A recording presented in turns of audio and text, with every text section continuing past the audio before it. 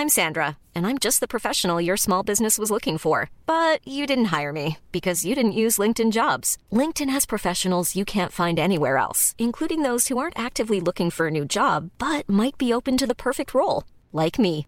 In a given month, over 70% of LinkedIn users don't visit other leading job sites. So if you're not looking on LinkedIn, you'll miss out on great candidates like Sandra. Start hiring professionals like a professional. Post your free job on linkedin.com/people today.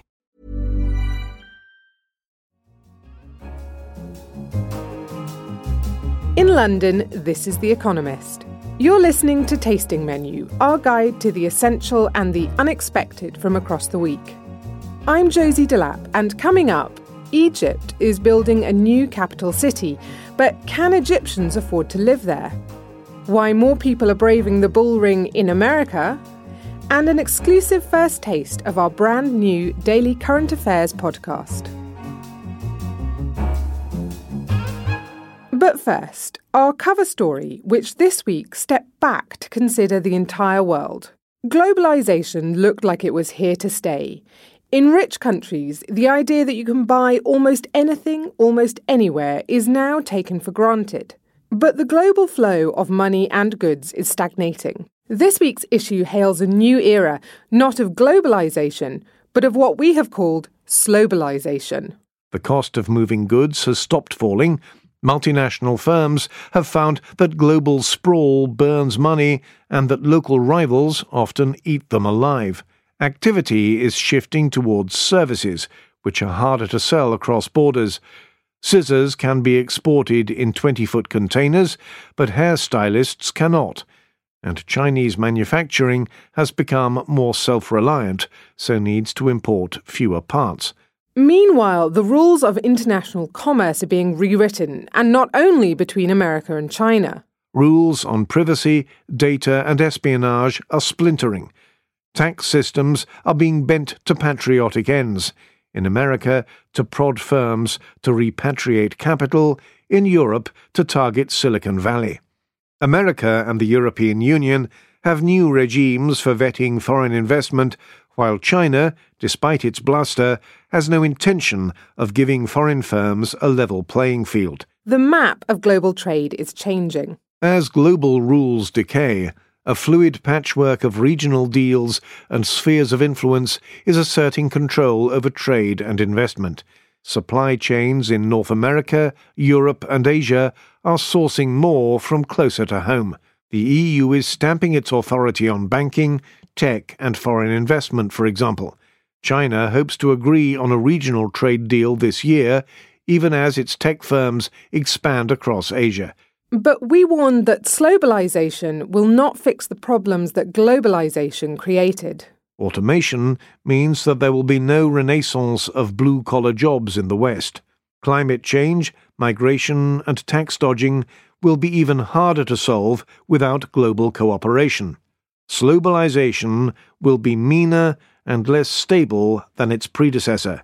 In the end, it will only feed the discontent. Parag Khanna of the strategy firm FutureMap has been studying this changing geography of world trade. On the latest episode of our podcast, The Economist Asks, we asked him whether trade becoming more regional will only cement Chinese hegemony. We are definitely not talking about a Chinese hegemony. We're talking about Chinese first mover advantage. What China has done with the Belt and Road Initiative is to penetrate certain markets that were post-colonial, post-Soviet republics that have been ignored for a long time. And they've built and helped to finance the fundamental infrastructures that will help these economies grow. Pakistan, Uzbekistan, and so forth. Over time, these countries are actually going to become more attractive to capital markets, and they'll increase the volumes of foreign investment they receive from around the world. And they will actually dilute China's dominance in their economy. They build the roads, but everyone gets to use the roads. China is building roads, but all roads don't lead to Beijing. And that's the way the future is going to play out. And you can go deeper into how businesses need to adapt for the slowbalized world by subscribing to The Economist. The first 12 issues are just $12 or £12 if you go to economist.com/radio offer. Now we have an announcement to make. Regular listeners will be familiar with our weekly podcast series. There's Babbage, exploring the latest in science and technology, money talks on business and finance, and our chat show The Economist Asks. But we have something new for you, a 20-minute daily current affairs podcast bringing you a unique perspective on the events and trends shaping your world. It's hosted by Jason Palmer and it's called The Intelligence. Here's a taste of what's to come. Every weekday, we'll bring you what you need for the day ahead. Clarity and context on the stories shaping your world. From politics... NATO is militarily flourishing, yet it's politically in a bit of a funk. The reality is that the longer this continues and the longer the Syrian war continues, the more Turkish attitudes towards Syrians will harden. British institutions have been incredibly damaged. The least thing we could do is to ask people, what is your collective will? To business. He then became known as the Keiretsu killer, Keiretsu being this kind of web of cross-shareholdings. And in fact, surprisingly for a foreign executive, he actually developed quite a kind of a following in Japan. The analogy that a lot of people are using in China is saying, well, this is a bit like Tim Cook, who's the boss of Apple. Suppose he was arrested in Singapore and extradited to China. That would cause a huge stink in the US. To science and culture. You know, there's something bold about measuring yourself against the universe. The deeper issue is how every generation makes the art of their time. That's what's happening here. Sign up now to make sure you get the first episode. Search for The Intelligence from The Economist in Apple Podcasts or wherever you listen. Back to this week's paper, where our Egypt correspondent reported from the country's new capital. It's a nameless ghost city, standing empty in the desert, 50 kilometres from Cairo. Abdel Fattah al-Sisi, the president, is not the first Egyptian ruler to move the capital. The pharaohs had Thebes and Memphis, to name just two. Alexandria was the heart of Greco-Roman Egypt. The modern capital dates back to 969 AD, when Fatimid conquerors commissioned a walled city to mark their triumph. A millennium later, the city victorious, as it is known, has become a city tumultuous, a congested sprawl of 23 million people. The new city is meant to ease pressure on Cairo and, some say, boost Mr. Sisi's ego. When and if it is finished, the new city will stretch over 700 square kilometres, about the size of Singapore. Instead of Cairo's teeming slums and cramped alleys, it features wide boulevards and neat rows of high-rises. The parliament hopes to move there this summer, but the big question is whether ordinary Egyptians will follow. Since the 1970s, the government has littered the desert with planned cities meant to ease congestion. One called New Cairo, east of Old Cairo, was supposed to attract up to 5 million residents. It has less than 1/10 of that. The new capital will have jobs, but few civil servants can afford to live there. On average, they earn 1,247 Egyptian pounds, that's $70 a week. Last year, the Housing Ministry listed apartment prices in the city at more than £11,000 per square metre. Around them, the lone and level sands stretch far away. Covering American politics can be a white-knuckle ride in itself. But last week, one of our correspondents went off in search of even greater thrills and spills. Thousands roar as beast and man fly. They swirl under floodlights. The bull bucks, legs high off the sandy arena floor, until the rider detaches and tumbles upwards, mercifully away from horns and wild hooves, aloft and rotating for an improbably long time. Then he crumples in the dirt. As with 7 out of 10 such efforts, the rider did not stay on for the 8 seconds considered necessary.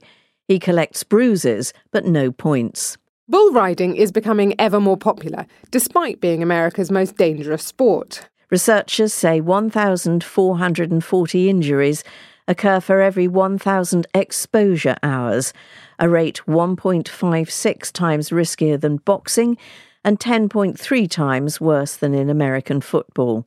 The uninitiated may wonder what the appeal is. Sean Gleason, who runs PBR, estimates that half of any crowd at a big event like Chicago's is well versed in the rider's skills, even if many also want to see the wreck, the guy flying through the air.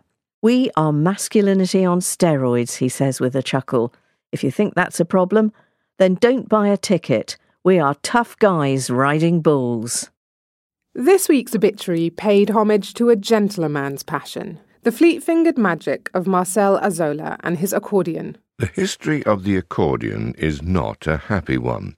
For decades, serious musicians have mocked it as the discordant, breathy, vulgar voice of peasants, clowns, and fairground hucksters.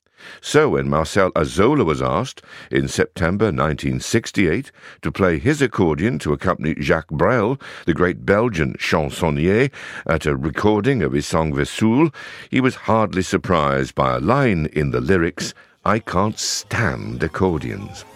But of course he played.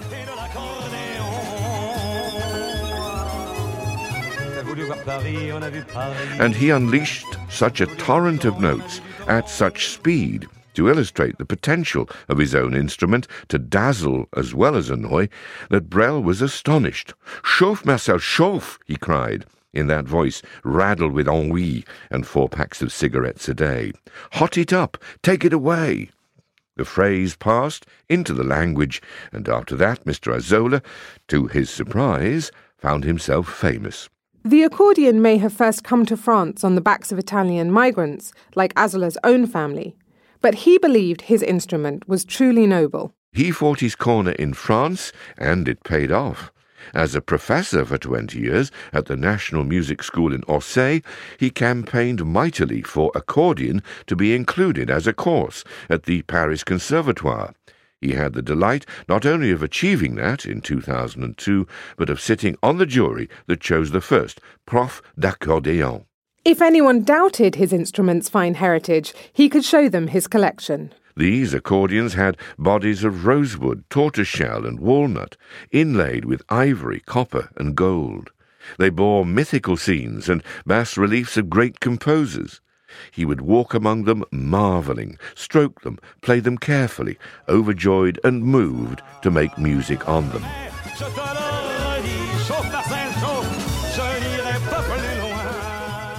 And as the final strains of this week's tasting menu fade away, rest assured that there's plenty more where that came from at economist.com or from Economist Radio on your podcast app. I'm Josie Delap, and in London, this is The Economist.